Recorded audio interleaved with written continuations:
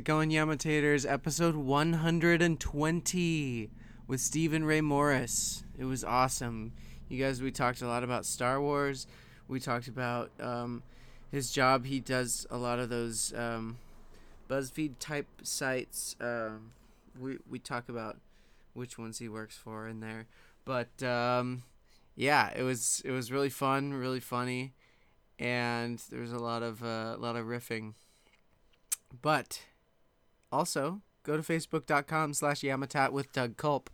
Go to iTunes and Stitcher, whatever you're listening to this on.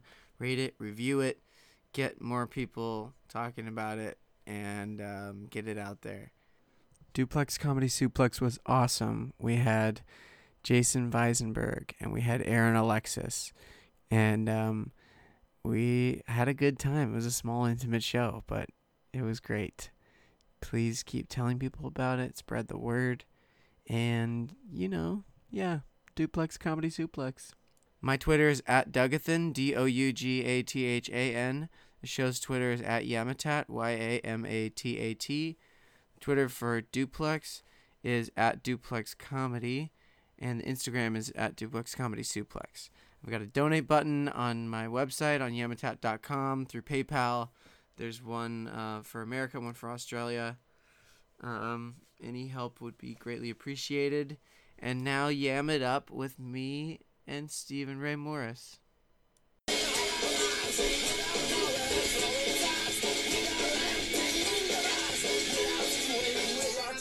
I'm gathering new generation that's gonna stand up to it. To this karaoke dictatorship. Where posers and models with guitars boogie to the shit for bits. I make a better rock revolution alone with my dick.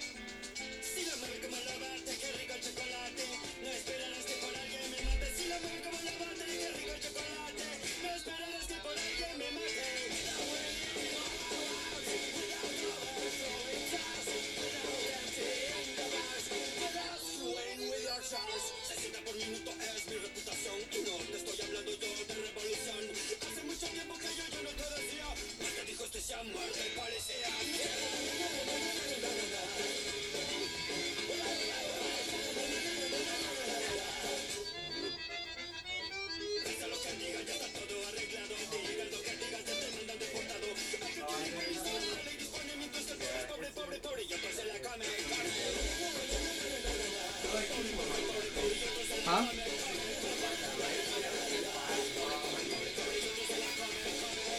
I don't know.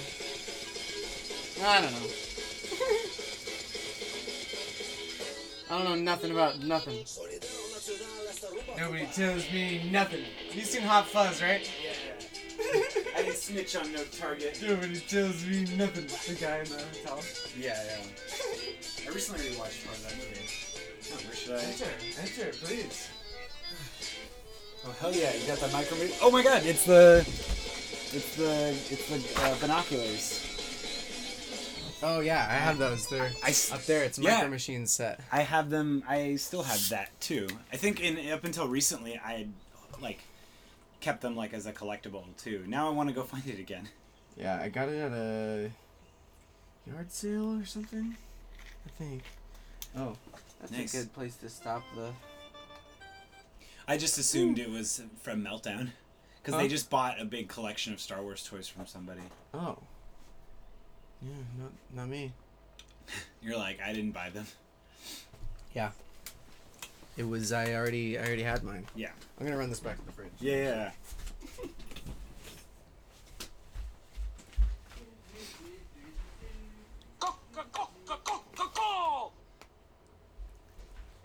Wait, is that your phone? Yeah. All right. Calm down here. You're like, okay, of course everyone's texting me and calling me the moment I step into Yeah, what? a podcast. I'm gonna turn this down. Has anybody had to actually take a call during a podcast recording? That's never happened to me. It wasn't like had to, but it was like, oh, should I take it? And I was like, sure, why not?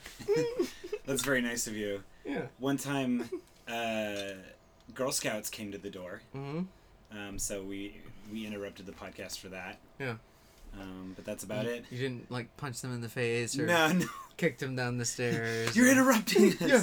Get out of here! This is important stuff! I mean, their apartment was like, I guess the Girl Scout like lived across the street. So she was like, you said that you were going to buy cookies from me. And she's like, oh, okay, I guess I got to go to the door. I'm like, hell yeah, bring the cookies to us. Ugh. Dude, so seeing as it is 420 Yeah. today. Happy 420. Yeah, man. Wow, that's really nice. Yeah, I got this piece the other day, $10. And it's 6 individual bowls.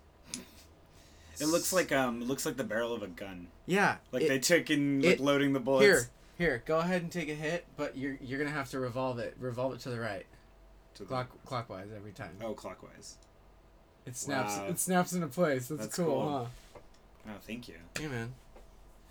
I have an editing job right now, so this is like the perfect thing to like prevent me from, because I get so antsy. Oh yeah. And so when I smoke, It's I good like to calm chill you down, out. and it's like, no, yeah, you're supposed to sit for 12 hours and edit. Yeah. Like when I'm normally, I get so maybe it's the coffee. Thank you. Yeah, man.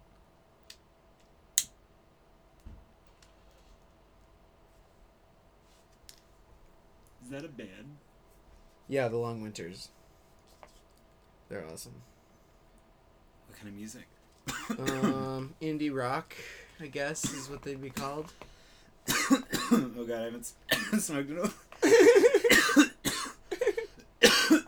Drink some of that water. Yeah. Swish it around. Cause I've figured out some of the science. I don't know if it's with everyone, but of why you cough so much after. And I think, well, for me anyway, it's because the smoke dries out my uvula, and then that gets stuck to my throat. I mean, that sounds right. And then that's what's making you cough, because your body's like, fucking get the uvula off of the throat. What are you doing? Yeah. What are you doing? I mean, in a way, you benefit most from starting late in this kind of thing, because you get all the knowledge that people, like, I think when I was in college the first time I smoked, like, we were just using apples. Mm. You know, carving apples and doing it that way. Like, so DIY and, like Apple gross. computers? No, Like you made a bong out of an Apple computer? Why would we waste a perfectly awesome retro computer? Although I bet somebody would do that. and keep it working too. You could take a smoke break off to the side, and then you could Oh, dude, new project for anyone out there. Turn an Apple II computer into a vaporizer, like a weed vaporizer. I think somebody. I almost feel like if you just YouTube that right now, Someone's already done it. like computer bong or something. Computer bong, probably, but computer vaporizer? Okay, yeah, that's different. That'd be different, because there's, like, coils in there, and you can actually use the electronics. Yeah. That's like the water computers and stuff that really trips me out. Yeah. I love watching videos of people setting that up. Thank you. It's because it's so precarious. Like,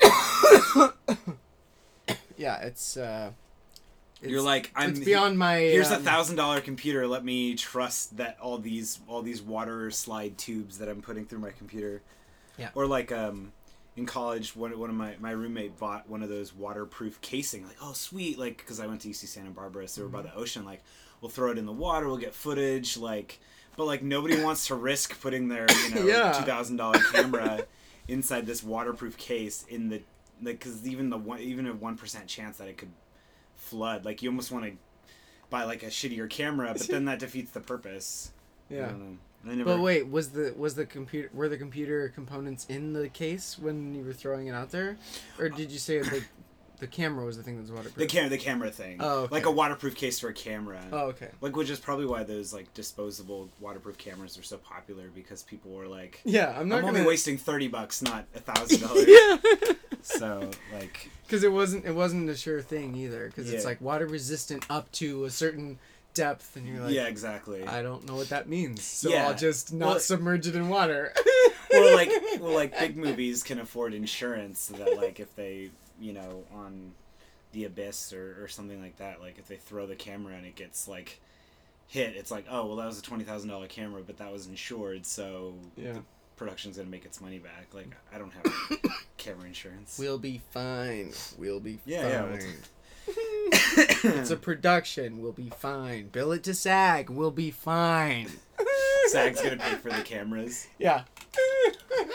They're like, well, we needed it to use it on Tom Cruise. For no reason. Um, So, you work from home, right? Yeah, I work from home. You do There's like a nice walk over here. you do a bunch of like clickbait type articles. That's not I'm not saying that Well, yeah, disparaging, but I know that to me was the like thing. lists, right? Yeah. Well, that's the thing to me that was like in a weird way heartbreaking, and I had to get over the moment that I started writing for websites. Is that I write for Geek and Sundry? Is that That's what they're looking for. Well, the title is literally just there to get people to look at the article. So Yeah. the title doesn't matter. Like, I would come up with all these like crazy artsy or what I thought was clever titles, and it's like, no, nobody cares about the title, dummy. Like, Yeah. it's about the article inside. So Buzzword. well, yeah, buzzword. it does you disservice to like have an ego against the titling thing, you know, because like, oh, it's my piece. I worked so hard. I wrote this, and it's like the title is the least important thing to worry about. I feel like I've enjoyed writing a lot more the moment I kind of like, because you know, we all write for our own blogs and stuff, and we can. Like, Yeah. I had for my own blog, I just wanted to write my own review of Jurassic World when it first came out. Mm-hmm. And so it was called Claire and the Terrible, No Good, Very Bad Day. And I thought that was, like, so fun and so clever, and I was like, there's no way that they would, like, I mean, it's just a cutesy play on the kid's book or whatever, yeah. but, like, there's no way that if I had gotten that article published for a bigger website, they wouldn't have used that title. And so it's like, that was like, okay, I'll have one for me. And then, like, you know, and then my other stuff that I I'll write, take so- this one win. Yeah. And I lately I've been doing more lists and more essays like that, whereas last year I did a lot more, like, interviews. Like, I was interviewing comedians and stuff, and I've interviewed a lot of guests, you know, people that have been a guest on this show, which has been really fun. Dave Ross, and I'm trying to think who else has been on that I've interviewed. I mean, it's definitely a few people and stuff, and that was really fun. Mm-hmm. So Purrrcast. Yeah. How's it going? Good. We just did our, today was our 32nd episode. Oh, Yeah, it's You're so almost- exciting. you're almost to the year. Oh, 52. yeah. I know. We're trying to think of something to do something special for it. What did you do for? Because you're not at 100 yet, are you? This is 120. Holy shit! Yeah, man. That's so crazy. Yeah. Rolling around 3 years this year. Wow. But Yeah, I just saw. I was in Chicago, and like when I got back from Chicago, I just had to hit the ground running and was working on projects. But I saw Brianna Murphy there because she had just moved there. yeah, And cool. So that was one of the last episodes that I listened to of this podcast. That was a really good episode. Yeah, that was so fun. Yeah, it was cool. She was like literally working down the street from where my sister lived, and I was like, "Oh my gosh, well, why not?" Small world. What's up? Well, and you know, you travel somewhere, and it's like you want to see everybody, but sometimes it helps to like just kind of live loose and not like. Yeah, not plan everything. Yeah. And so it was my last day there, and I was just like, "Who haven't I seen yet?" Oh, I know Brianna's here, and then I just texted her, and then she was like, "Oh, I'm down the street," and I was like, "Oh my god, this is perfect." So we just like had lunch, and it was nice. It's cool. She drew a little cat on my order number thing, so that was fun. What'd you guys have? What'd you eat? Well, she was technically working. Oh, yeah. Yeah. It was like a soft open for the restaurant, so she's like, "Come on down. Like, this is like the best time to go because it's not crowded and like it's a really hip restaurant." And I had like a eggs Benedict like sauce thing. Sounds it was really good. Yeah, Chicago has good food and the food's cheap and the beer's cheap and Cool. Apparently the weed's not very good there, but I didn't have any when I was there, so I don't know. Oh yeah. You know, We have it. So everyone there is like, you Californians have it so lucky. we do, and I'm really grateful for all the trailblazers, pun intended. Wait, where did the actual Trailblazers play? The basketball team. Portland. Okay. Well, close. Yeah. Close. Portland Trailblazers, but all of the weed trailblazers ahead of me getting my medical card, because without them I couldn't have, like, without the struggle of like hiding it, being scared of cops seeing you with it. Now like, I just have like the image of like Iwo Jima of like them planting the flag, but it's like a weed flag. Yeah, dude. Now I just smoke blunts going down the street. Yeah, I feel like it's. Not really. I mean, you're like, maybe we can hold that against me, right? As long as they don't see me. I mean, you can do that in San Francisco, for sure. Yeah. But yeah, Purrrcast is going well. We're starting to interview. We're sort of like widening our net with who we're talking to. Do you look for specific breeds, or are you just looking for people who have cats who want to talk about cats, or both? The latter, really. Okay, yeah. Because honestly, we've only had one person. No, we've had like a few. Now we've had a couple people with pure breed cats. Most people have mutts, you know. Not so much doing it for breeds, like, okay, next episode is gonna be this, or next episode is gonna be that, but like a personal checklist in your head of like, oh shit, they have an Egyptian, or like, oh shit, they have a Siamese. I mean, I would like that, but in a way, I'm only now learning about cat breeds. I feel like, again, most of our friends, like, we all have mutts. We all have. I mean, almost nobody really cares what breeds cats are. So it's only been more recently that we've met people who even have purebred cats. Georgia Hart Stark of Alien, Georgia, and she has a murder podcast. Okay. She has a Siamese cat. So that was like I think our first purebred cat on Siamese. Yeah, it was from the movie. From Lady and the Tramp. Yeah. Yeah, that's what they're from. That's where they originated. Yeah, exactly. They started there. They didn't exist before that movie. I mean, they were the. Oh no, wait. We are Siamese. If you don't, please. That we actually that's the entire podcast. Yeah. Just us singing. Actually, I don't even acting out all of Lady and the Tramp. Yeah. Just for that line. It's like that's the only cat part. Oh yeah, that's a huge dog movie. So that'd be so dumb. I feel like we would alienate our viewers. That would totally alienate our viewers. Oh man, although we so did funny. Aristocats. We did talk about that. Yeah. But I was gonna say, former Yamatat guest Lisa Best. We had her on as we did an April Fool's episode where we had a dog person on. Oh, it was so much fun. I mean, Lisa Best is hilarious and was a wonderful guest, and her dog is amazing. Yeah. Because I feel like people were like, it's a cute animal, I'll take it. You know, cat like people who like cats aren't aren't against dogs. Like I think comedian Eliza Skinner has a joke about that. But some people who are for dogs hate cats. Yeah, yeah. Which, you know, I always want to do like a debate episode where we have like a dog person on and we like cat v dog. Yeah, we square off. But like I feel like cat people would just be like, no, but I like dogs. Why would I want? And the dog person is like, no, cats suck. You have to choose one. Yeah. Two enter, one leaves. And they're like, why do you hate cats? And they're like. And then, like, they're saying all these reasons, and then eventually, like, well, one scratched me when I was a kid. And they're like, oh, I'm so sorry. That sucks. And that's probably where it came from. Like, that sucks. How are you feeling about that? Because, I used to, like, I worked at a place for a long time that had tons of dogs. So, like, I had the best of both worlds. The one time my cat was at work, she's like, get me the fuck out of here. It's like, what the hell? Why is the floor concrete? So what's something in your line of work that that you want to do that you haven't done yet? Oh man. Also, I feel very honored that I'm one of the few non-comedians on your podcast, by the way. I feel like that's a short... It's like Izzy... And, I mean, Aldrin does stand-up now. But would he call himself a stand-up? Going on Mike asking Aldrin... He does not call himself a stand-up. He's got his sketched improv, and he riffs a little bit. Yeah. I've never seen him do a set, but I know that he has a set. So I would love to see him do stand-up. But, I feel very honored that I'm part of that small group that isn't a stand-up. For me, in terms of goals...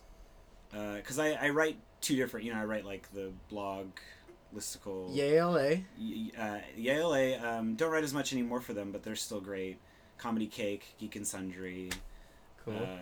Rogues Portal is a new one. It's another like geeky, nerdy comic book movie website. It sounds very... Yeah, they're really fun. It sounds right up my alley. No, it's... Rogues Portal? Oh, is it Star Wars and Portal all enrolled into one? I mean, I just reviewed the first Poe Dameron comic for them. Ooh. And also wrote about the DVD, the Blu-ray for The Force Awakens. Do you have it yet? Oh, Aldrin got it. Nice. Yeah. Oh, it's so good.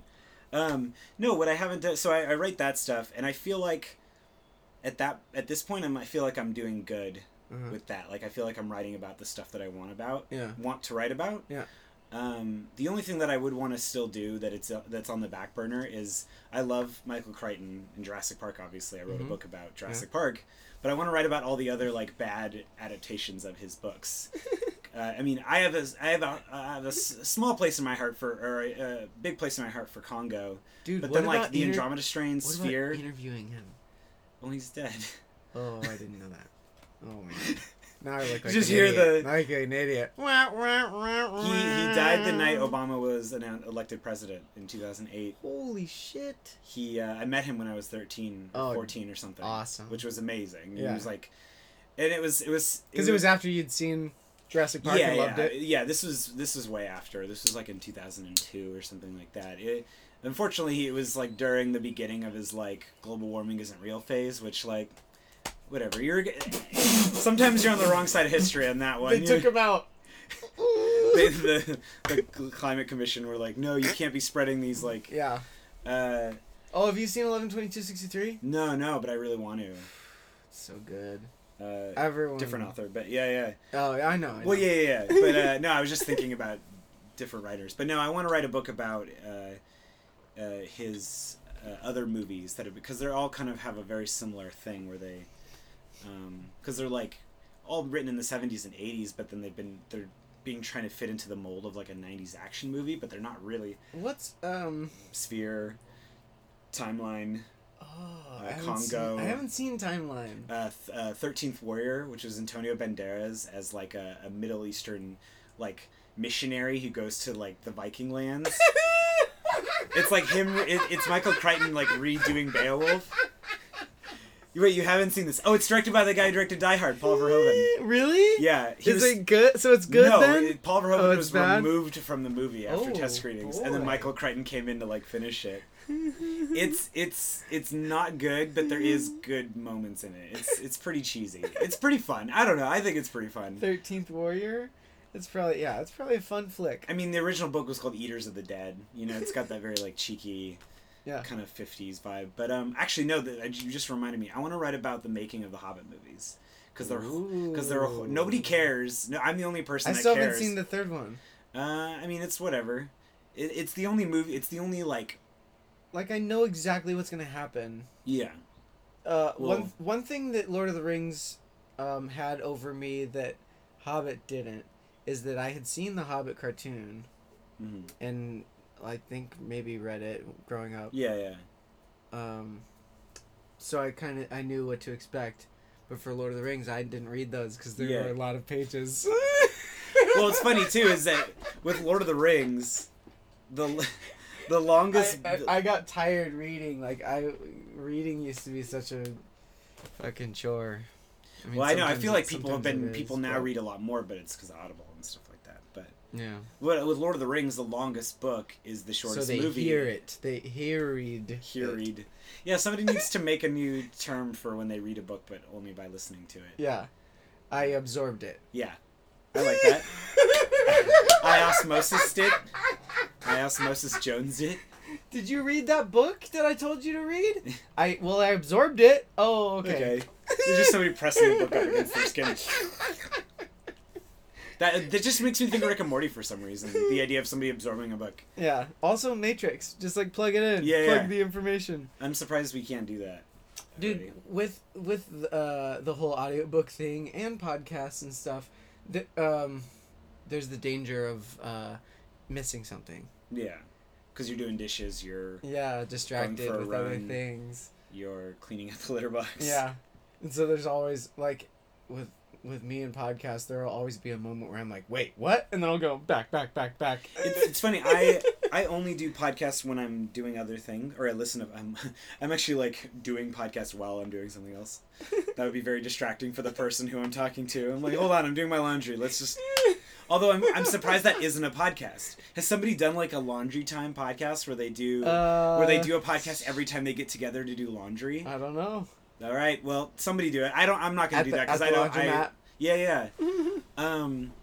I listened to podcasts for the first time on an airplane, and I actually was like not as engaged with it because it was almost like I was getting distracted because I had nothing else to do. To look at? Yeah, because I wasn't doing it wasn't doing the dishes or doing laundry or something or working. I don't know. It was like a late night flight though, so that might have been. Yeah. It was a 1 a.m. flight. It's funny because it says something about the attention span of the national attention span, where it's like wait, I can only do something 30 seconds at a time. Well, we have to multitask everything. We can't just sit and do one thing anymore. Vine, Instagram. Well, doing all the social medias. But that's what's so weird about YouTube is that they changed all their algorithms lately to favor longer videos. So people, I don't know if maybe Aldrin's talked about this, but like, what do you mean? YouTube kind of screwed over animators because when people make animated shorts, you know, it takes such a long time that most animated videos are like 2 minutes long or less. But now YouTube, you have to watch like I think over like a minute or two before you actually start to make any money off of it. So now everyone puts out YouTube videos like Let's Plays and stuff that are like 30 minutes. But then it's still saying your same thing about the attention span because I love putting on Let's Plays and then doing other stuff in the background. Yeah, because people will put it on, but then they'll do other stuff. I was replaying Mario Sunshine, and then I was like, you know what, I'm just going to watch somebody else play the rest of it. And I literally haven't gone back to it at all. I'm just like, well, I've already beat the game. Because, wait, you do Let's Plays, right? Or you do Twitch stuff? I do Twitch. I haven't done it in a while, but yeah, it's fun. Do you find that people are just... Do you think you like your audiences, are they like watching it, or are they also like doing stuff? Because I know you can... I haven't used Twitch, but I know you can like comment on it. I've seen it in action, but I've never...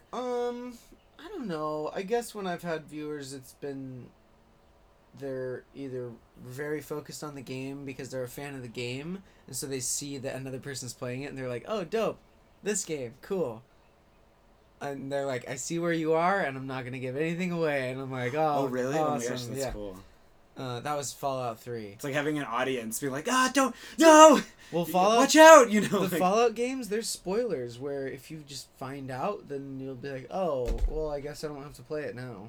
Well, that's the other thing, too, on YouTube. I always see, like, somebody who's taken all the cinematics of, like, a video game and then just, like, put them all together so you can just watch the ending of a game already. Oh, yeah. That's actually pretty dope. Because some video games, like, especially old ones, are really hard. Yeah, that's a good point. Especially without Game Genie? What?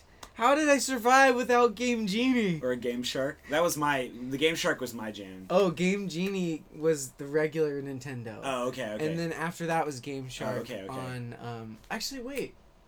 Super Nintendo was still Game Genie. Oh, okay. So it was N64 was when they had the Game Shark. And the PlayStation. Yeah. Okay, yeah, no. And then Game Shark was, like, all enveloping. N64 was my first real system where, like, I was there from the beginning to the end. Yeah. That's the only system where I was there for the beginning and the end. I never, I've still never played Ocarina of Time. Just let the pin drop in the room. I tried to play it on an emulator, and it was okay on the emulator, but it's still an emulator, so it's kind of buggy, and, I mean, I have it on GameCube if you ever wanted to. Because when they released Wind Waker, they had the Master Quest, which was that you could play the original Ocarina of Time, or you could play one where I think the map is completely reversed, and then maybe there's some or they've switched up the puzzles in the dungeons or something like that. So for people who want to play it again, it's like, okay, it's kind of a new experience. It's a new challenge. Yeah. I don't know. I don't replay that many video games, so I don't. There's so much. I mean, I gave up playing Mario Sunshine. There's so much to do and so much to see.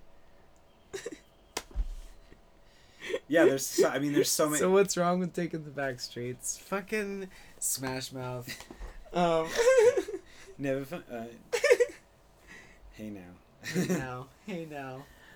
But yeah, there's so, like with every new show that comes out Just that's piling up. awesome, there's 4 other new shows that also come out that are awesome. And it's like, oh shit, what do I watch? When do I watch it? And then people are like, you haven't seen this yet? And I'm like, I'm watching stuff all the time. I like Emily V. Gordon. She tweeted out the other day that the tagline for every show should be, "Hey, I heard that's pretty good," which just like tickled me so much. Well, I feel like people have done studies where it's like if you look at your Netflix queue and you calculate how much time it would watch it, you don't have enough time in your lifetime to finish it. Oh yeah, I mean, You're it's just like, wow. It's like there's enough content on Netflix. There's more content on Netflix than there are stars in the sky. Holy shit. Carl Sagan would be proud. Well, there's more content to watch on Netflix than there are grains of sand. Yes. On every beach. Wow. Jeez, that's a lot of like Law and Order. It's like half the galaxy is Law and Order. And Simpsons. So I have a controversial challenge that I want to do, and maybe I'll pick a weekend or a summer, or like an entire summer. Okay. It's called the like pilot challenge, and sometimes that's not fair because pilots aren't always pilots of TV shows. First episode of a TV show. Okay. So not someone who flies a plane. Yeah, no. I pick you. You know, helicopter pilots. No, because again, like you're saying, there's so much we can watch. It's overwhelming. So what I do, and it's not fair to every show, but also like my theory again is the art versus life thing, and like ultimately, who cares if I don't watch this one TV show? Like it doesn't hurt anybody. Yeah. It doesn't make my life any less rich because I didn't watch this one TV show. So Gauntlet style, you watch a pilot for a TV show and you're like, hey, I like this. All right, you move on to the second one. Man, I don't like the second one. Boom, done. Show's gone. And you move on to the next pilot. Yeah.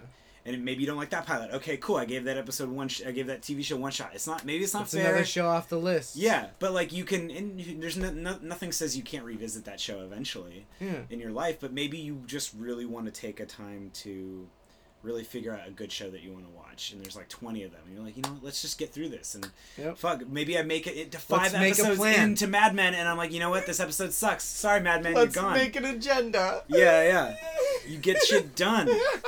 That's what I'm about, son.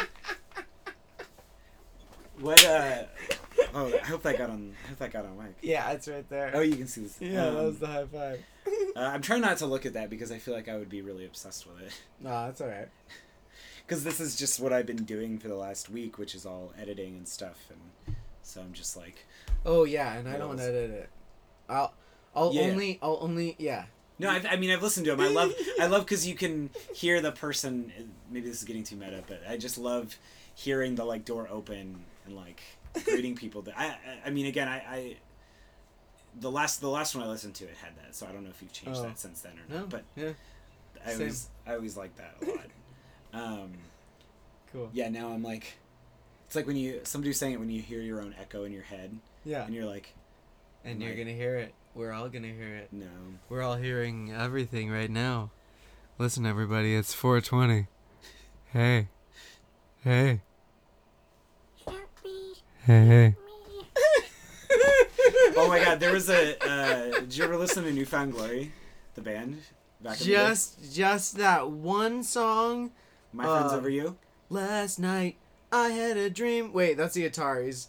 Shit. Which no New Found Glory. Treat you like a queen. Is that also Atari's same song? That's probably the same song. I mean, pop punk, is back in the day. But no, wait, which song? Oh well, no, New Found Glory. What was one of their ones that everyone knew? Miss You and My Friends Over You. My Friends Over. Just enough so we don't get sued for copyright. No, but on a CD they had 6 seconds or under. Remember when there were secret tracks before like. Because now if you buy an album online, you can see that they're secret tracks, so it kind of defeats the purpose. Yeah, but secret tracks on a CD Yeah, used to be a get bonus. to the end and you get like a surprise, but New Found Glory had one where there was 30 minutes of silence. Dude. So then you would fall asleep. Hippos did that too. And then they had a thing where they're like, someone's in your house. Like they did all this like surreal shit. And you would just like, sometimes you'd wake up and you'd hear them and be like, ah, damn it, they got me again. That's cool.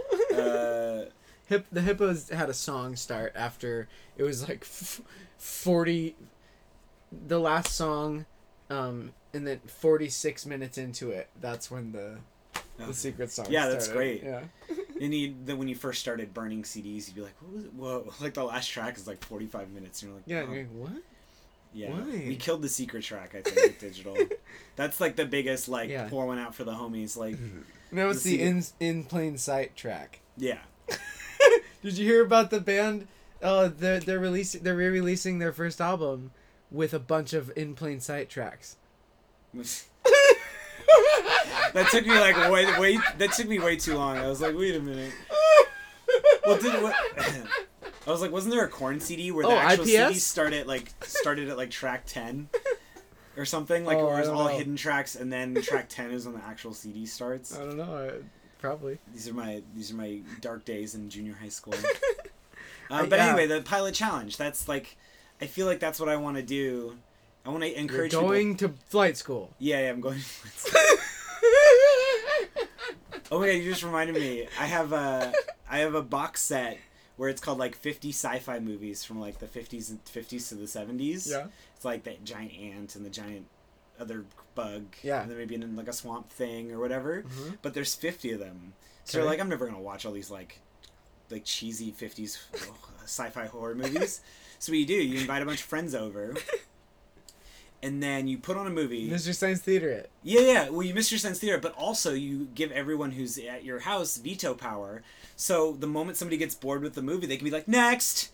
Oh, yeah, because there's so many. And there's so many, and you just do like a, I don't know, maybe for 3 or 4 hours in an evening. But you know what? You get through all this stuff. I bet you get to one where everyone's like, oh, this is actually pretty good. Yeah, no, exactly. It's like a bunch of 5 minutes, like 20 minutes, and then you watch like an hour and a half of the movie. And then you're like, whoa, we just watched that whole movie. Yeah. That was good. Everyone really liked it. And then you can put that away for later. Like in college, my roommate and I would do bad movie nights. It ended up being bad movie nights because when you have a bunch of people over, you're going to be talking and drinking and make drinking games out of it. Mm-hmm. But we would, since we were a bunch of film nerds, we would make people pitch. So you'd bring like 1 or 2 movies. Baseballs. Yeah. Jeez. That's like, I mean, between that and the Wiimote, it was a disaster in my apartment. Just broken windows like every day. Oh, we didn't have windows in the dorms. It was just like solid walls. Time passed, we didn't know. No, we would pitch. We would like practice our pitching skills. We would be like, all right, here's why you got to watch Biker Boys. Mm-hmm. Here's why you got to watch the Super Mario Brothers movie. It was very successful.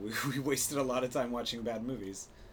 It's good. It's good practice. Yeah, I mean the whole pitching. Yeah, I mean, especially if it's a bad movie. Yeah, because then you really have to sell it. Because you're like, if I can sell this bad movie, I can sell anything. Like, why are we watching I'll sell the world? The Mighty Morphin Power Rangers movie? Yeah. Or Super Mario Brothers, for that matter. Dude, can we talk about...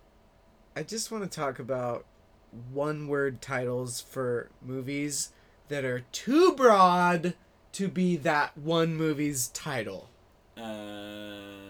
Why Anaconda was the first movie that came, but that's not broad at all. That's not. This is very specific. Here's one that's recent. Criminal.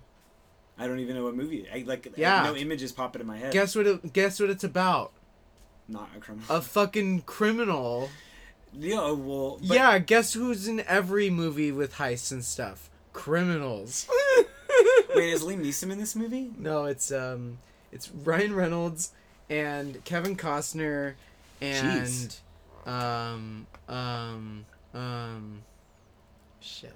Oh, Gary Oldman, but I think adding a "the" in front of things at least makes it more exciting. Yeah. The Hangover. Or like even it makes it feel kind of epic, you know. Or even like criminal something. Like just put another word. Like unless your movie is called about the theremin and it's called theremin, like that'd be fine. 'Cause Well, that's yeah. very specific. Well, yeah, I mean, Congo, Anaconda, Yeah. Tremors, Yeah. like, Beetlejuice. It's Yeah. about Beetlejuice. yeah, well, I mean, that's a proper, I'm trying to think of other, like, but I feel like I can't remember the generic ones. 'Cause Oh, they don't- Criminal. There's another one. It's called Confirmation. What is that about? Yeah, exactly. No, it's about. Can't confirm more. No, It's about. let that one slide. It's about a lady who was sexually assaulted by Chief Justice they're good And it's called. Marshall I was gonna call it conviction, confirmation. Confirmation. And the reason why it's called Confirmation is because they needed her to go in and like lie about it or something. Why wouldn't they call it?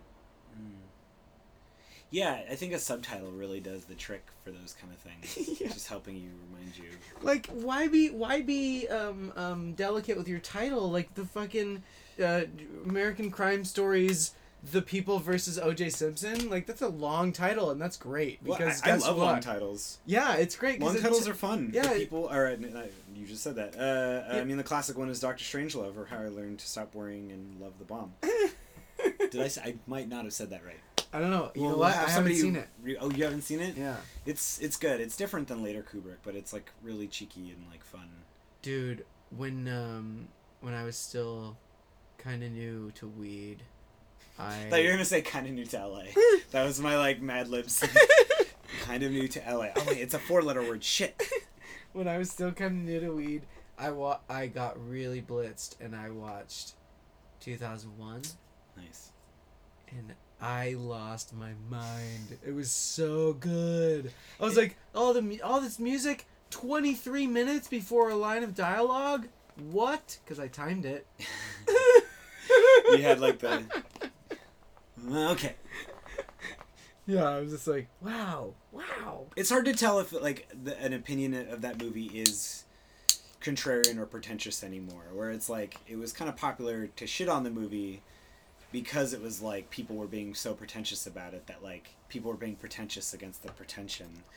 And now it's like, oh, I don't know. I genuinely enjoy that movie. That was my first time seeing it. Really? Yeah. I've seen it a few times now. There was the Kubrick exhibit in LA, which was cool because all that shit was like models and stuff. Uh-huh. So it's so cool to see the models for 2001 Did you talk and to The Hal? Shining. That would have been so creepy if they had like a little exhibit, but they Yeah. had the Hal prop Dude, there. you know what? And people got their pictures in front of it, you know, like Yeah. kawaii, like that kind of thing. Awesome. I bet you Hal was a big inspiration for GLaDOS. That's Portal, right? Mm-hmm. I've never played Portal. I've watched Let's Plays of Ooh. it. Yeah, dude, it's so fun because it's puzzles. Oh, the guy who who directed 10 Cloverfield Lane directed a Portal film. Yes, Dan Trachtenberg. Mm-hmm. It's called Portal No Escape, and it's so good. I think I've watched that film Yeah. because I really liked 10 Cloverfield Lane. Oh, you saw it too? Yeah, 10 Cloverfield Lane. Yeah. Oh, 10 Cloverfield Lane? Oh, that little film, 10 Cloverfield Lane? It's so good, dude. It's so good. I haven't really liked Cloverfield, so in some ways I knew that the connections to the original movie were kind of just a marketing ploy, clickbait. You know what I mean? It's Well- like essentially the clickbait of like, here's all these like monster movies and like there's connections, but they're very aesthetic. Like Well, they said in Nerdist, they him and JJ were on, and they said that there may be a tie-in, that they may all be in the same universe. Yeah. Which is cool. Yeah, but it's great because it's in a way it's allowing these. Somebody said it this way. It's like, oh, why did they have to inject all this like Which there's not a lot of Cloverfield stuff in the movie. Like you can watch 10 Cloverfield Lane by itself. Lots of people did. Yeah. Saw 10 Cloverfield Lane without seeing Cloverfield. Yeah. And It doesn't ruin anything. It stands alone. Yeah, it totally stands alone. But if it allows these smaller movies to get made, these smaller budget films to get made and find an audience, then why not? Let's slap. It's like Twilight Zone or like, you know, all these Yeah. disparate elements of these anthology style things. Let's just like, Yeah. let's if that's all it takes so that people can watch it, then that's fine. Then yeah, and if it does find a way to tie into that first universe, totally cool. Well, the company that John Goodman's character works for is the same company that hired the main guy from the original Cloverfield. Shut up. Yeah, I mean, it's such a like perfunctory connection, Shut but up. like that's and then like the same, you know, there's That's the same universe. Slusho and Monster Swamp Pop and all that stuff, and What? there's a few other connections. Like there's like different. J.J. Abrams has Slusho, which is his like it was an Alias. It was in Star Trek. It's like it's a fake slushy drink that's like in a lot of his projects. Slusho. Wait, have you not heard of this? Slusho. I must have seen it, but it just didn't. Yeah, because like Register. Quentin Tarantino has the Red Apple cigarettes. That's like in all of his. That's in all of his. To keep movies. a brand going through. Yeah. It's cool. Well, and also in X-Files, there's like a law firm that's in X-Files and in Breaking Bad. That's like a connection. Oh, what? Yeah. Oh, that's fun. I don't know the name off the top of my head, but because obviously Vince Gilligan, Yeah. you know, was the showrunner for X-Files for a long time. Yeah, but what? Yeah. I mean, and that's the whole reason why Bryan Cranston even got hired to do Breaking Bad was because of that famous X-Files episode that he was on. It's called he Drive. was- It's called Drive. Oh, It's the one where yeah, where- and he's holding the gun up to. David Duchovny. Yeah, he's like. Or well, up to his own head too, because like he has Yeah, the the government thing- has the noise inside of his brain that's Yeah, forcing him God. to drive over a certain amount of miles per Oh, hour. otherwise it would just intensify his headache until he fucking. His head exploded. Oh man. That's such a great episode. I got to see that episode with an audience. That was really fun because I worked the X-Files thing that Kumail did. Oh right. So it was really cool seeing TV shows with an audience. That was so much fun. Like to hear, like, you know, because we just watch TV on Netflix or whatever. Like, Yeah. I want them to do more of that. Like, how great would it be to watch, like, well, I even went to Stonecutters and when they had their Futurama day, and watching Futurama episodes Yep. with an audience was so much fun. Yeah. Like, I would definitely, because I grew up with The Simpsons, but I'm not Same. like number one fan or anything. Springfield. Oh, that's cool. But like, I pointed to the picture that I've talked about on my wall. well, I always, because the early ones, everyone would talk about the baby, the gold baby. Oh yeah. The dead or the dumpster baby. The you, me, thoughts and talk baby. No, but seeing TV shows in the audience is like That's something. the mascot. That's something that I really want to. I hope they do more of. I mean, it seems so lucrative. It was Cinefamily's most successful thing that they ever did. Okay. Yeah. It's so crazy. Like my friends got there at like 6 a.m. Wow, to wait in line to watch for standby tickets. No. That was an event that where you basically had to have a membership to get in. Oh. Okay. Like the line, like even people who had memberships didn't get in. Huh. Like Wow. it was a free event, but essentially you had to pay for the membership. Was David Duchovny there? No, David Duchovny and Gillian Anderson weren't there. Oh. But Chris Carter was there. Was Mitch Pileggi there? No, he wasn't there. But then Darren Morgan and Dope. and Darren Morgan and Glenn Morgan, and Glenn Morgan does Homeland and stuff now. Yeah. So they had the two writers on, and then they had Chris Carter. He brought his dog, and that was fun. And then obviously Kumail was like hosting the whole event, and we got to see his episode a few weeks early. Oh yeah, I think I remember you telling me Yeah, about this that- now at Meltdown one time. It was so cool. I mean, because that episode's the best episode of that new run. So awesome. Like, that episode is easily as great as some of the best X-Files episodes. Yeah. A little privacy, please. Like, Rhys Darby is so funny.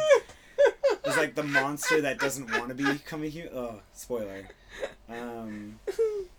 Oh, okay. So I still haven't seen Jurassic World. Really? Yeah, Shit, son. I know, and it wasn't me saying, "Oh, I don't need to see Sure, that," yeah. but it was just I hadn't gotten around to it, and I still haven't. Like great, good, pretty good. Well, so when you're asking me, Yeah, which 'cause which it's- is like it's that's a very sincere. It's gonna be a very sincere review, I think. coming from you. And also, like, I have to recognize, because as somebody who wrote a book called Molding a Jurassic Universe, on sale on Audible and iTunes and Amazon. Yeah. I'll just get that out of the way. Buy his book. He has a fucking book. Buy it. No, it's funny because I had a handful of very sincere conversations over the holidays with people who all hated the movie. So which I appreciated. It was nice to have like very civil conversations with people who really did not like the movie. So my opinion about it is that I'm invested in having a very sincere, thoughtful opinion on it because I wrote a book about it, and it's just like that's my thing or whatever. That's like, I feel like a lot of people know me. If somebody knows me about anything, they know I'm the Jurassic Park guy. Like that's just like I have. It's definitely not on the same level or anything, but to me, what makes me really happy was when Lisa Hannawalt, who is the art director for BoJack Horseman, it's like her art style. That's the whole reason why the show, because she did amazing art in comics before that, and she dug up a thing in her attic.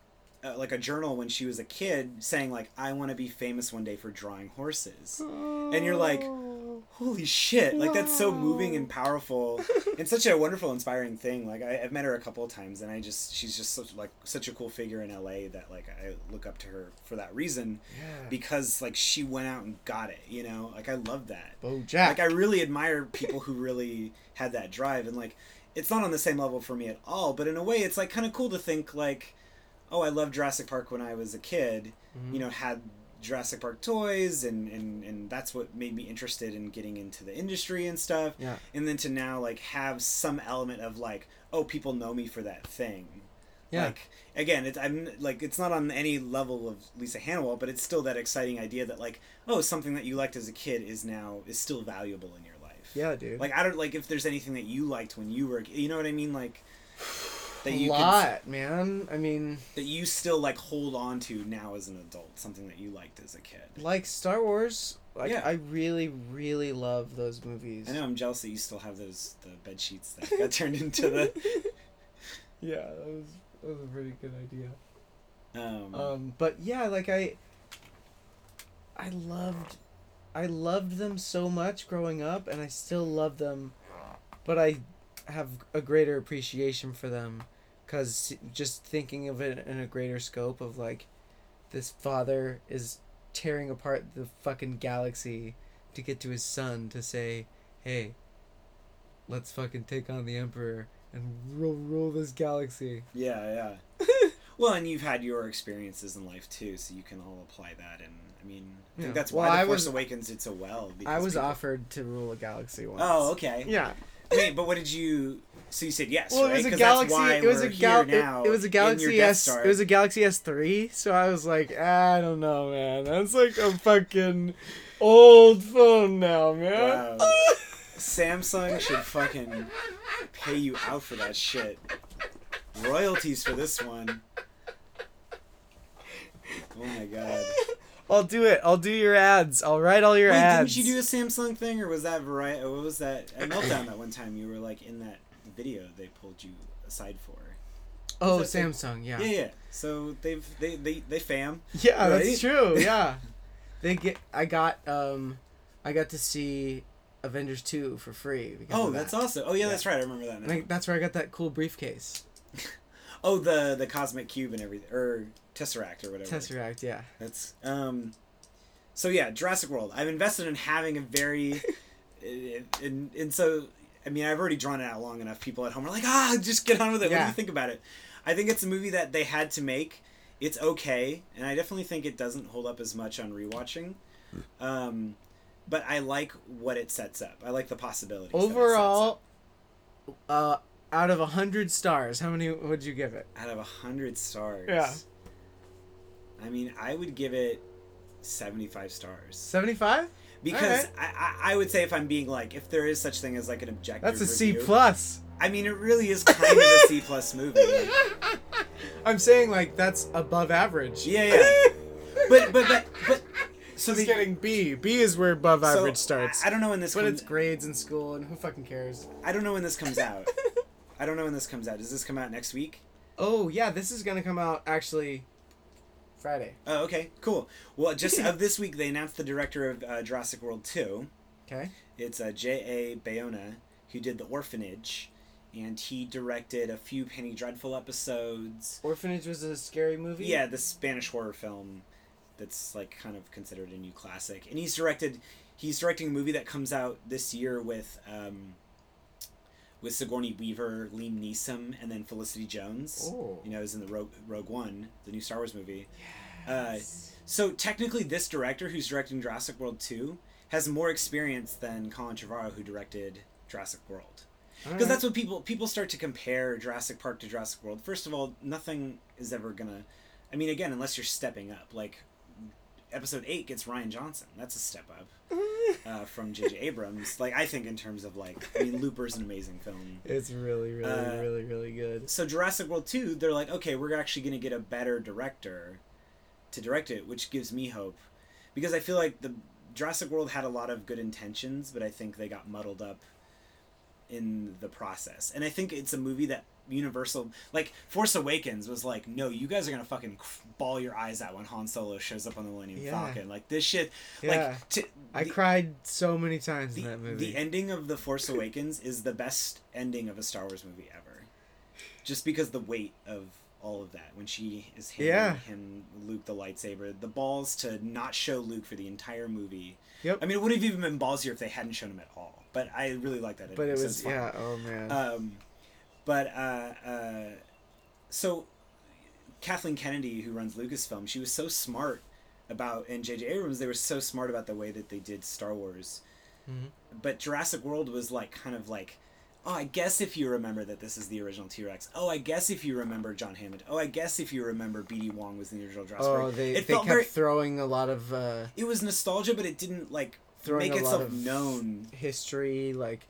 Oh, remember the first one? Remember, like, they kept nodding to it. But they didn't do it. But they did it half-assed. They didn't celebrate it. Like there's a statue of John Hammond, the original.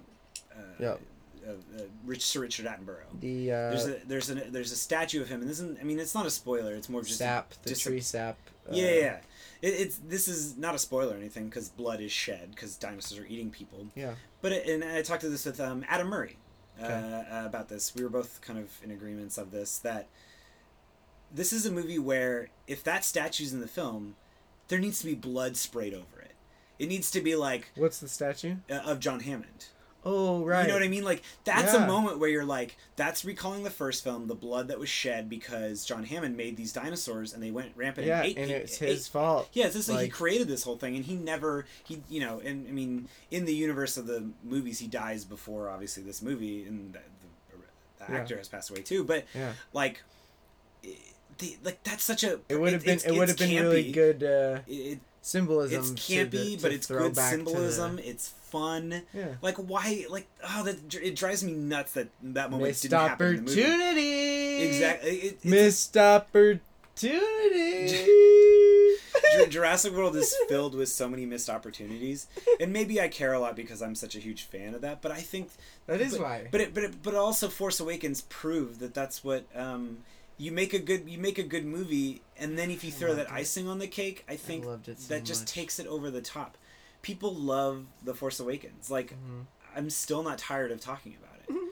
Like, this is a movie that came out almost 6 months ago now. Yep. And people are still like, Rey, Finn, oh my god, Kylo Ren, oh shit, he stabbed, Han Solo, oh my god, like, even when I talk about The Force Awakens, I'm like, oh yeah, Kylo Ren killed Han. Anyway, I can spoil it. Everyone's seen it, like. Yeah. So that's my opinion. And those who haven't seen it, like, you've had enough time. Yeah, I think you're never gonna see it if you don't see it. That's fine.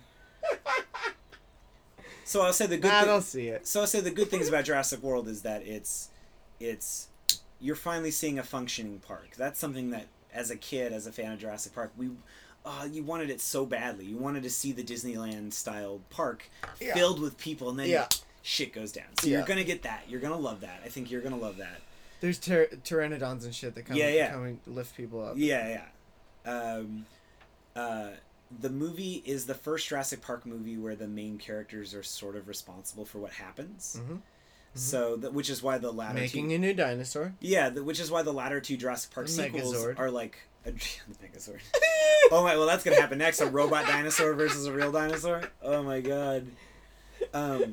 Megazord, go.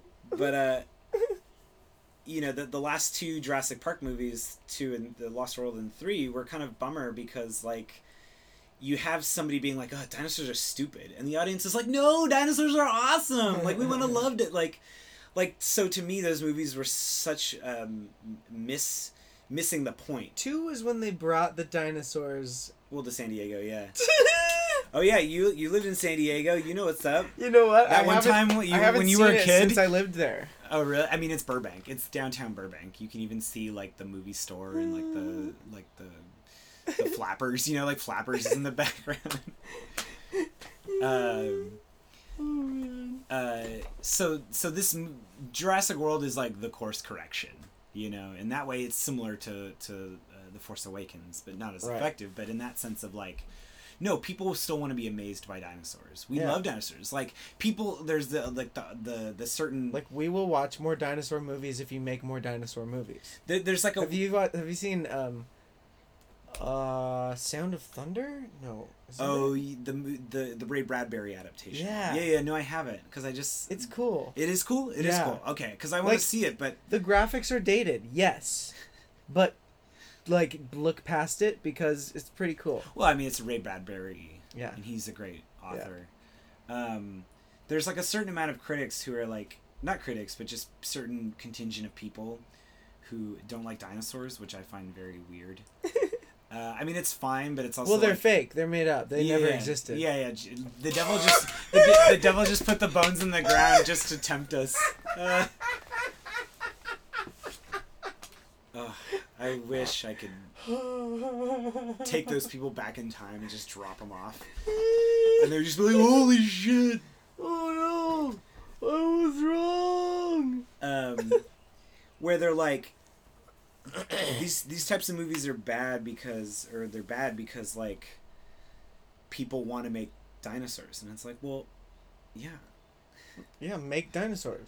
But see, that's why I think the future Jurassic World sequels are going to be interesting. Because, no, I mean make them in real life. Well, we're pretty close. We can make a mammoth.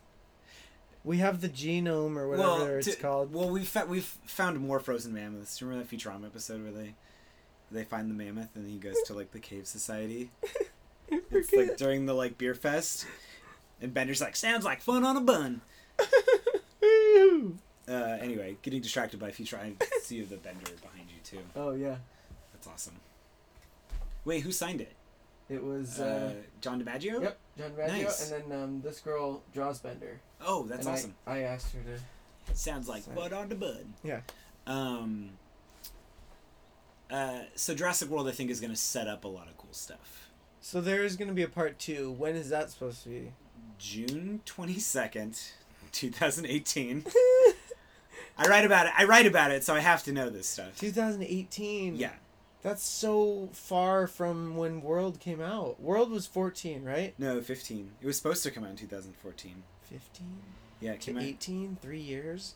So they better, like, they're working their asses off. Well, they just announced the director, and they're going to start filming next year. So they'll probably be filming for 6 or 8 months out of however long those kind of movies shoot. Dude, how excited are you that there's, because I am, that there's a new Star Wars movie every year now.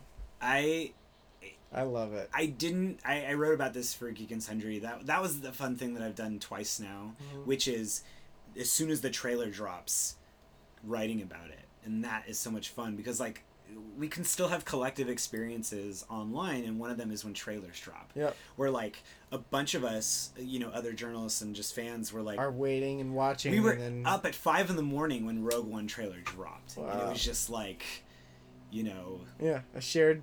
What will you become? And you're just like, oh my god, I even just got chills talking about it now. But watching that trailer, I was like, oh, I didn't know I loved Star Wars this much. I rebel. Ugh. Ooh, man, so fucking awesome. For treason. And like when the sounds of the Death Star, like the alarm, are just playing, and like I watched the trailer, but obviously I wrote about it, so I watched it a bajillion times. Like those like alarm sounds like were just so chilling. Mm-hmm. I think it's awesome. I think it's. I mean, I grew up, reading all the expanded universe novels: Shadows of the Empire, Courtship of Princess Leia, True Set Bakura, I think I Jedi played Academy. Shadows of the Empire on 64. Hell yeah, that was my first N64 game. I had the soundtrack as well. Oh. Somebody did a soundtrack, not to the game, not to the. Well, I don't know what they do to the toys, but somebody just made a soundtrack for the book. Yeah. Isn't that crazy? Yeah. And so you're supposed to put it on while you're reading the book? I mean, I don't know how you can align your pace to these 10-minute, Or it gets to the end of the song and it's like, bing, please turn. Yeah, exactly. To page 79. I wonder if they've ever done that. They would have to say on the book or on the soundtrack must have this speed reading level or something. Right? Like you must be able to read like 1 page per minute or like. Yeah, I don't know. How I'm sure somebody's done that. Boom. But yeah, so I was all about that expanded unit, like the Rogue Squadron, the X-Wings, that series, Wraith Squadron. Like, I read probably like 4 or 5 of those, and then Jedi Academy, Corellia, Trilogy, all that stuff. Wait, all that stuff doesn't count anymore. Oh. Which, did you know that at one point they were gonna call The Force Awakens Shadows of the Empire? Oh, really? Yeah, because they were like, that's such a great title. Yeah. It is such a great title. It really is. And they were like, even though it's just this book, the movie and the book and the video game combined with the toys and the way that they marketed that whole thing back in the day as like, here's the Star Wars film that we couldn't make to take place, because it took place between Empire and Return of the Jedi. Yeah. Like, I think they probably just realized that the brand recognition would just be too confusing for them. Yeah. And so they came up with something. Yeah, they'd be like, wait, this already kind of exists. Yeah. It's its own thing already. Yeah, because, like, I mean, everybody's... Plus The Force Awakens? Oh, man. It's awakening, so there's gonna be more Jedi. The Force isn't asleep anymore. Yeah. The Force woke up from its nap. The awakens. I'm here. I'm just sleeping. I'm the Force. Did you know also that they were gonna get Hayden Christensen to come back for The Force Awakens? I'm so glad they did not. Did you know about this? No. So they were gonna do a thing where it was, instead of Darth Vader's helmet, they were gonna do like an actual Force ghost. And it was should not be Hayden Christensen. Well, anyway. Yeah. Well, there's that too. Aged to an old man. Well, that was the thing too. They were like, it was going to be like a good Force ghost as Anakin appears to Rey, and then a bad Force ghost appears to Kylo Ren. But I think ultimately, I was reading something more recent, like an update on it, and they were like, I think Hayden Christensen was like, fuck this. Like, this shit, like, ruined, like, sure, I'm a millionaire, but it basically ruined my career. Yeah. Like, he can never be, like, a serious actor again. I killed them. We killed all of them. We killed Hayden Christensen and Jake Lloyd. Wait, wasn't Jake... not to be gossipy, but Jake Lloyd was, like, arrested recently for, like... something, I don't drunk know. driving or something. And it's like, oh, we ruined that poor kid. But at least we... That movie. Ooh. Episode 1. But we're looking back at it fondly now. A little bit more fondly than we used to. No. In relation to episodes 2 and 3. I'm seeing tons of, like, articles popping up and sort of I'm getting the general vibe of people's opinions. The whole Jar Jar theory is funny. Yeah, we're, like, invested in that. It's also the Star Wars film that still looks the most like a Star Wars film. Being filmed on film, locations. The vibe of it still feels a little bit more magical. Sure, it's kiddie, but the second and third movies are just like a drag now in retrospect. But it's that thing where, like, whenever the dominant age of the culture, they look back at the things that they liked, which is why everyone's been stranglehold by Ghostbusters for the last 5-10 years, and it's like, all right, can we move on to another movie? Like, Ghostbusters is a great film, but it's not worth getting mad about when it comes to, like, reboots. Like, go ahead, fine, reboot Ghostbusters. Like, we rebooted Total Recall and everything's RoboCop. been rebooted. Ghostbusters isn't this sacred thing. I know everyone's gonna hate me now for it. I'm not saying it's not a great film. I'm just saying it's like the level of intensity that people get. Like, to me, Indiana Jones is much more deserving of that kind of. I mean, nothing is deserving of that kind of ire, but like, if we're gonna choose something from the '80s to like be like to get self-righteous Sacred, about, to get to Indiana hold Jones sacred. to me is, or Star Wars is much more sacred. Indiana Jones belongs in a museum. Let everyone just take a moment of silence. Just observe This that. film belongs in a museum. And not to compare Ghostbusters to Episode 1, because I just realized that that's maybe what people think I'm doing. But, like, the idea, like, now that people who are now turning 30 or 35 in that kind of range, they're the ones controlling the pop culture. It's like, now we're finding new things to be nostalgic about. It's cool. And so I was somebody who was 11 or 12 when Phantom Menace came out, and like I was just at the cusp of like thinking that it was bad. Like I just liked it. I don't know. I had all the toys. Taco Bell. You were had a I had a kid. Naboo T-shirt. It Played was Naboo. for- Pod it was Racer for was you. the fucking jam. Like and so like my opinion of it is I feel like is softened because I have fond memories of a lot of the stuff surrounding the movie. Yeah.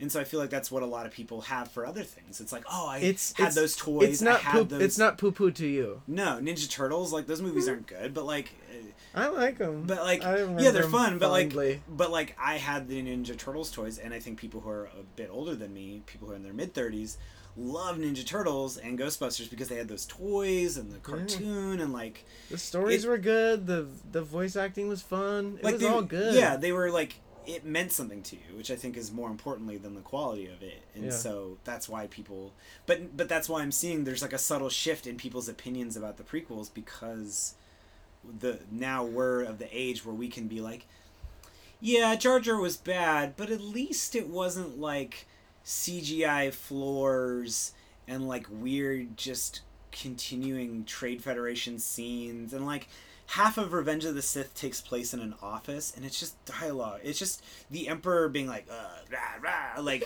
for like there's scenes in that movie that are like 5-minute long dialogue scenes that are about nothing. Yeah. And Anakin's just like, I'm so angry.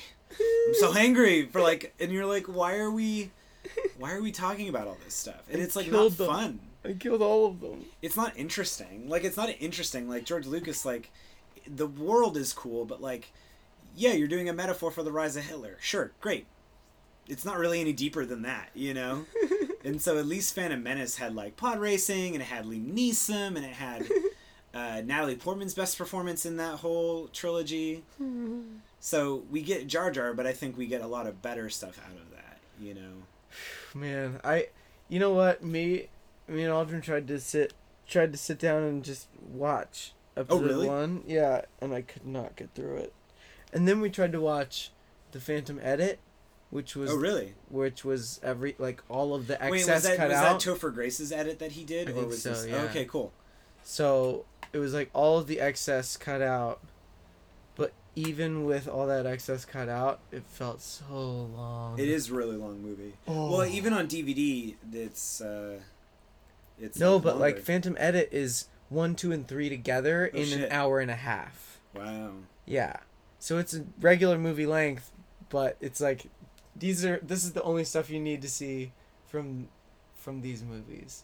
Yeah, and I'm curious about how Rogue One is going to approach it because it felt so exciting. It felt like vibrant and alive, and yet it's a prequel in some regards. Yeah. So it's so weird how it's like an offshoot. It's like a an anthology or a Star Wars story as they're calling it now. Oh, I was gonna say just like in the same universe. Oh, spin-off. Spin-off, yeah. So it's because there is that thing where it's like, well, you know what happens to the Death Star. Yeah.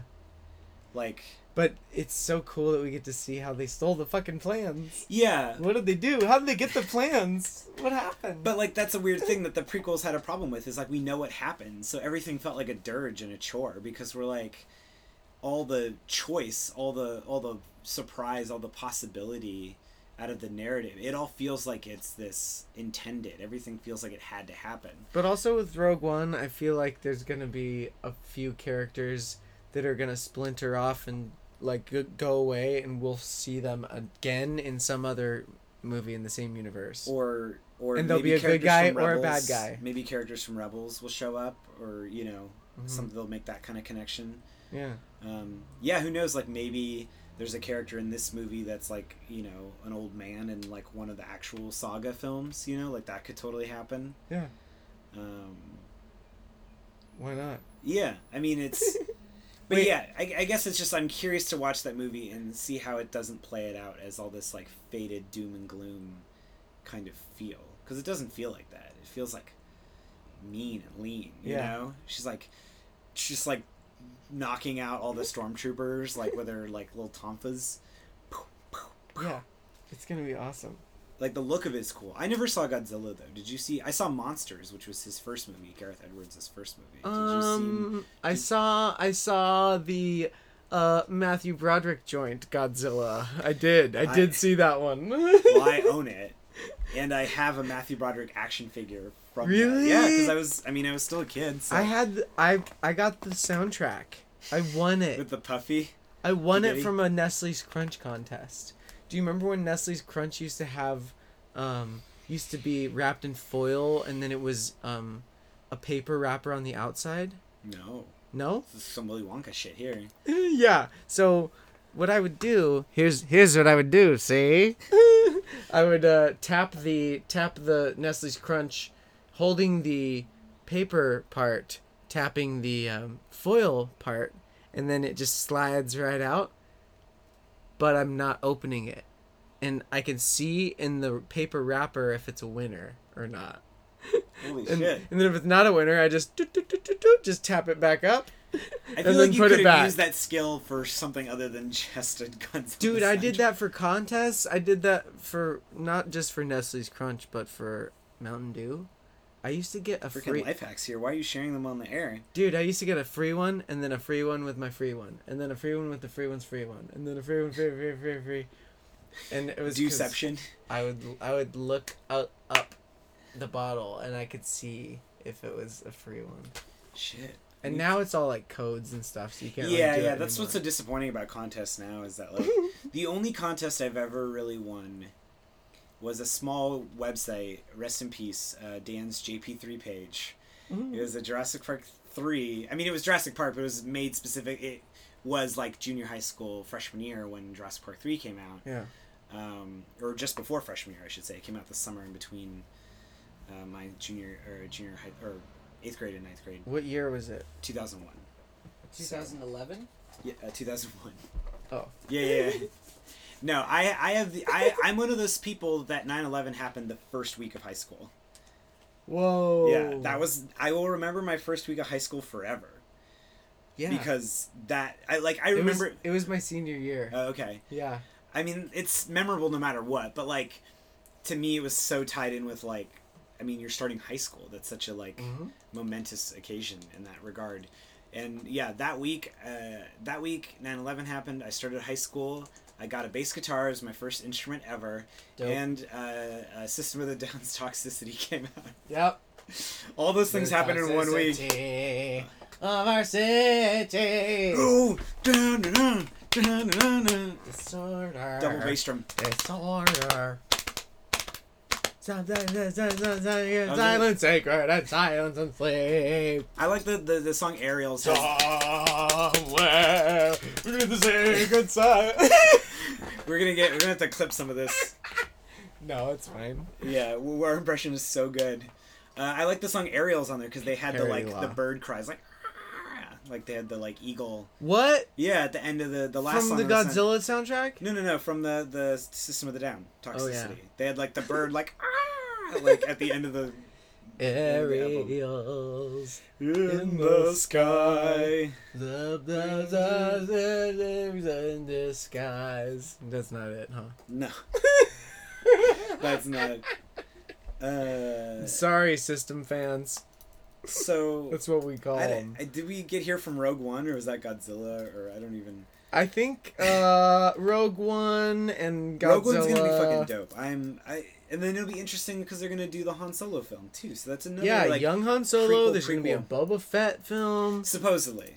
They're not gonna balk on a Boba Fett film. Well, some people are saying that maybe they'll have Boba Fett be in the Han Solo film. So Don't it's just 2 for 1. Well. I mean, he could be in it, like he could make a cameo. Yeah, but and he'll his own also film. have his own movie. Well, see, I would be more interested in seeing a Boba Fett film of him of them dramatizing him climbing out of the Sarlacc pit. That's what I was just about to say. That Yeah, would- that that's would- where I don't that's where his film begins. Yeah. When he gets in the Sarlacc pit, he has to work his way out. Yeah. He's slowly getting digested. That's the opening credits, like interspersing between the title, like the title cards. Yeah, and stuff. and then we're like, what the fuck's going on? Oh, here, question. Do you think they're going to do opening crawl in front of Rogue One? Like that, and then do the whole thing? No. Oh, no. Yeah, I think so too. I don't think they're going to do that. Because it's different. I think, yeah, because they don't want to confuse people. Like, I was really surprised at when they had the trailer for it. I thought it was going to be like, before The Force Awakens, before Return of the Jedi, before like, they were going to do that to really, like, let audiences know that, hey, this film takes place before the fourth movie, before the New Hope and after Revenge of the Sith. I thought they were going to make that very clear. I thought they were going to be like, I thought it was just pretty cold great. open, right? It was fucking aggressive and like really trusting of their audience to just be like, here's this character Jyn Erso. She has to go destroy the Death Star.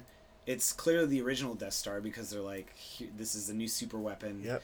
Like, they had enough context clues that I think for people who are fans, they get it. And for people who are general audiences, it doesn't matter because they just want to get butts in the seat. Yeah. And so, because some people have been talking about online so much of like, no, people, they have to know that Finn and Rey aren't going to be, and even I thought that before I saw the trailer. I was like, oh, well, but they have to put it in a context that this is not going to, like, people are going to be like, where's Finn and where's Rey and stuff? And it's like, I watched the trailer and I'm like, no, who cares? Yeah, different movie. Completely different. And I think a lot of people, because, who write for this stuff for a living, who spend a lot of time thinking about it, they assume a lot about general audiences. And general audiences are like, oh, this looks like a cool movie. Yeah. And then they're not even thinking about who Finn and Rey are until they see the next one, until they see episode 8. Yep. Like, I thought... Has the title been released for that? No. No, right? Maybe, I mean, nobody said anything about Comic-Con, but I feel like... Maybe. Did they release it? No, they had their own event. Because there's no D23 this year. Which is Disney's own Comic-Con, which is kind of growing and getting bigger. Right. But it's not every year. So I think... It's like every other. Well, I mean, they're definitely not going to release the title next Comic-Con or D23 because that would be 6 months before the movie comes out. Yeah, so they will probably do it at Comic-Con. Comic-Con, or they'll do their own announcement maybe in the fall. On Disney.com. Yeah. You have to be subscribed to the email list. The only... Oh, it's super old school. Oh, god damn it. Show HTML. Yeah. Subscribe to my email list. I gotta send you the announcements or else you won't know what's going on. But that's that's a weird problem. Not a problem, but like, in a way, it's a good thing that there's it's a good thing that there's new Star Wars movies coming out every year. Mm-hmm. So unlike Batman v Superman, where they had been marketing that movie for 3 years before the movie came out, like Rogue One just had their first trailer, and the movie comes out in December. It comes out in like 2 days. Yeah. One of my favorite tweets was like, petition for this to come out tomorrow. But like, in a way, it's because we get our expectations and everything like that gets so set because we spend so much time thinking about a movie before it comes out. Mm-hmm. And I'm definitely part of that because I write about this stuff, Yeah, you're like, part of the hype. Yeah, I'm part of the. I mean, that's my job to be part of the hype train. Yeah, machine. Yeah, to be part of the like that beast to get excited about movies, and I love it because I like being excited about this stuff. I mean, it's almost more fun. Like it's almost. I mean, in some ways, it's more fun than the movie itself, especially when the movie isn't good.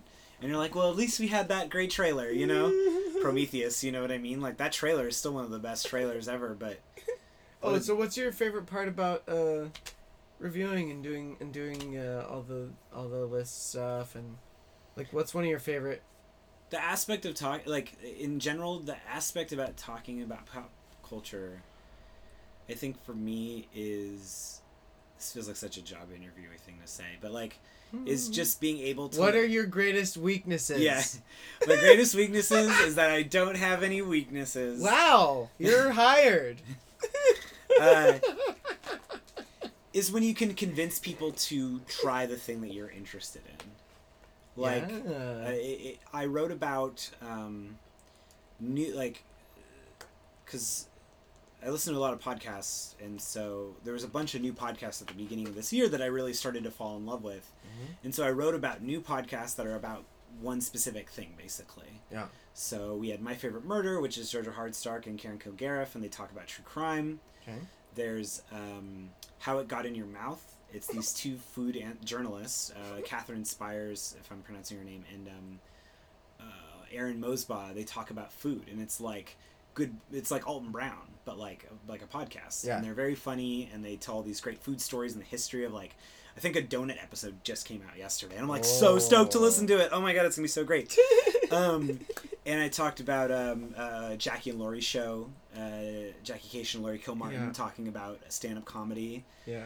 And one of my favorite things ever, one of my favorite in terms of like, that's the best feeling when you write about pop culture or about movies or TV shows or podcasts, is I'm part of My Favorite Murder as like a Facebook group. Mm-hmm.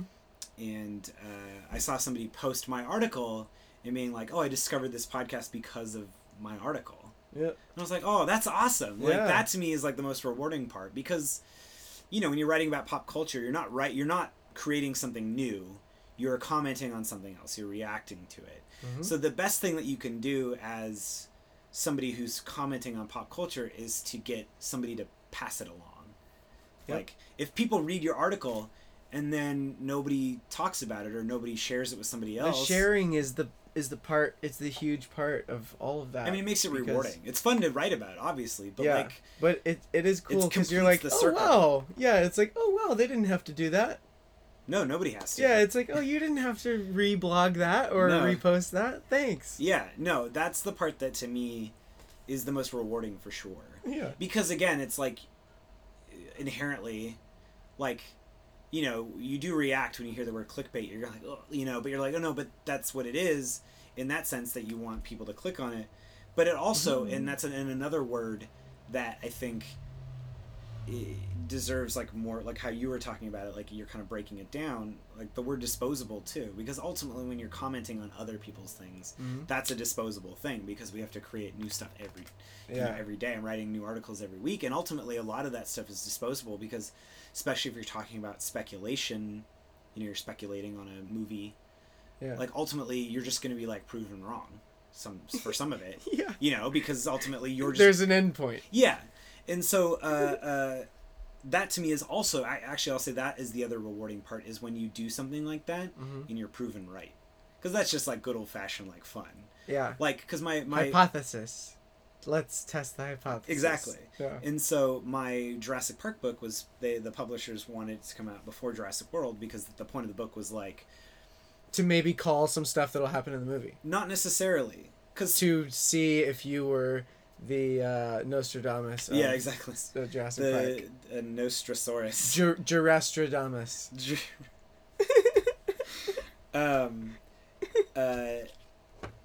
No, it was like a primer. So it's like now we're bringing back all these old franchises. Some people maybe aren't familiar. I mean, a lot of people don't even know there were other Jurassic Park movies. So it was like a way. It was just part one. Yeah, exactly. They didn't know about the Lost World or Jurassic Park 3. So it was like a primer. It was like, here's Jurassic Park, here's what it's about, here's some themes, here's some interesting stories about it, here's some interesting things that, if they want to make it have longevity in this kind of pop culture, like the blockbuster landscape of like connected universes, like what does Jurassic Park have to do to be part of that conversation, to sort of move into the next phase. And so I wrote all this, and the book came out in May of last year, so it's going to celebrate its 1 year anniversary soon. I'm really excited. I'm going to have some stuff planned for that. But it was very gratifying to watch Jurassic World and be like, oh, okay, this book still applies. You can still read this book, and it will still have as much value as it did before Jurassic World came out. Cool. Yeah. And not in a way that's like, oh, I predicted stuff. It's more of like, no, they're continuing these themes that they had originally set up in the original movie. It's not that you predicted it, it's that you totally called it. Yeah, I totally called it. There's another 5. Luke is Ray's father. Calling that out. Oh yeah, me too. I started writing that script for my own episode 8. Are you going to incorporate? I think I have to go soon, but I have to. Are you going to incorporate all the new casting that they did? Oh, I haven't looked at any of it. Oh, okay. You're like you're I'm just doing my pure, own thing. Pure like. Yeah. That's cool. Those are good. I mean, that's like a. I'm surprised it's not more of a thing in movies. It's such a big thing in TV shows, spec scripts and stuff. Yeah. I'm surprised that it's not more in movies. Well, I think it's usually because it's There's less of it or something. well, the writers were already chosen, and but I mean, like, I don't you know, know. like that's how some people find jobs as television writers, is doing like spec someone scripts. like someone do yeah. Like I've friend- thought of doing a spec script for Half Baked too, just called Baked. And it's about the same guys. They come back, Yeah. and there's this whole new world of legal weed and medicinal weed, and That's so a great idea. Yeah, Yeah, you're so- right. Like the whole the world's moved on, and yeah. there's So still then like the they're just like, man, this is fucking weird. Remember when we'd have to like hide our weed from everyone, and I think an alumni from my college went or directed that movie or something. cool. I mean, I obviously like way older than me, but like, Yeah. that's a really good idea. But like people Baked. they say you should have a couple of spec scripts. If you're somebody who wants to get into television, you work at like an agency, and then you try Yeah. to get into like a writer's room or something. Like, I've got a spec script. I got a Being Human oh, nice. spec script. I've yeah. never seen them. It's so good. I would have thought you would have had like a Rick and Morty one or like a. I just haven't written one yet. I mean, it's But yeah. to me that's almost more overwhelming because the idea of you having to try and get into the head of somebody else's thing. Yeah. Well, That to me is like more scary. sometimes I feel like I could write a Rick and Morty episode. I could write a whole season. Can you imagine if you showed up with a whole season? That would be amazing. Here you go. Season Just- 5. Just If you want it. Just a little bit. A little bit of work. I mean, in a weird way, I think some of the expanded universe authors for Star Wars are feeling a little bit cheated because, I mean, they are elements of the expanded universe being kind of clipped and nipped for, you know, people like Grant, like that, like the Ben Mendelsohn's character kind of looks like he could be like a Grand Admiral Thrawn stand-in, or the fact that the main characters have kids, you know. They're not called Jason and Jaina, but like, Yeah. you know, potentially Kylo Ren or Ben and Rey and Yeah. stuff like that, and planets and things being used, and so, you know, some people are feeling like the Legends canon as it is now. It's like, oh, damn it, we gave you all these good ideas, and now you guys are just like kind of taking the best of the ideas and creating new Jedi temple and stuff. And Yeah. Well, there was also some of that from the original ideas for New Hope, right? yeah. Like they took the Starkiller base. Yeah, idea yeah. from Oh, yeah, that. totally. You're right. And they even, like, they took a lot of the concept art and even some set pictures from episode 8 use other Ralph McQuarrie concept art. Yeah. I can't wait for It's hard to talk about it so much because then it just makes it feel even longer. Yeah. You know, it's like I know I'm going to be writing about this stuff as as it comes over the years, and so like So your anticipation is going to be insane.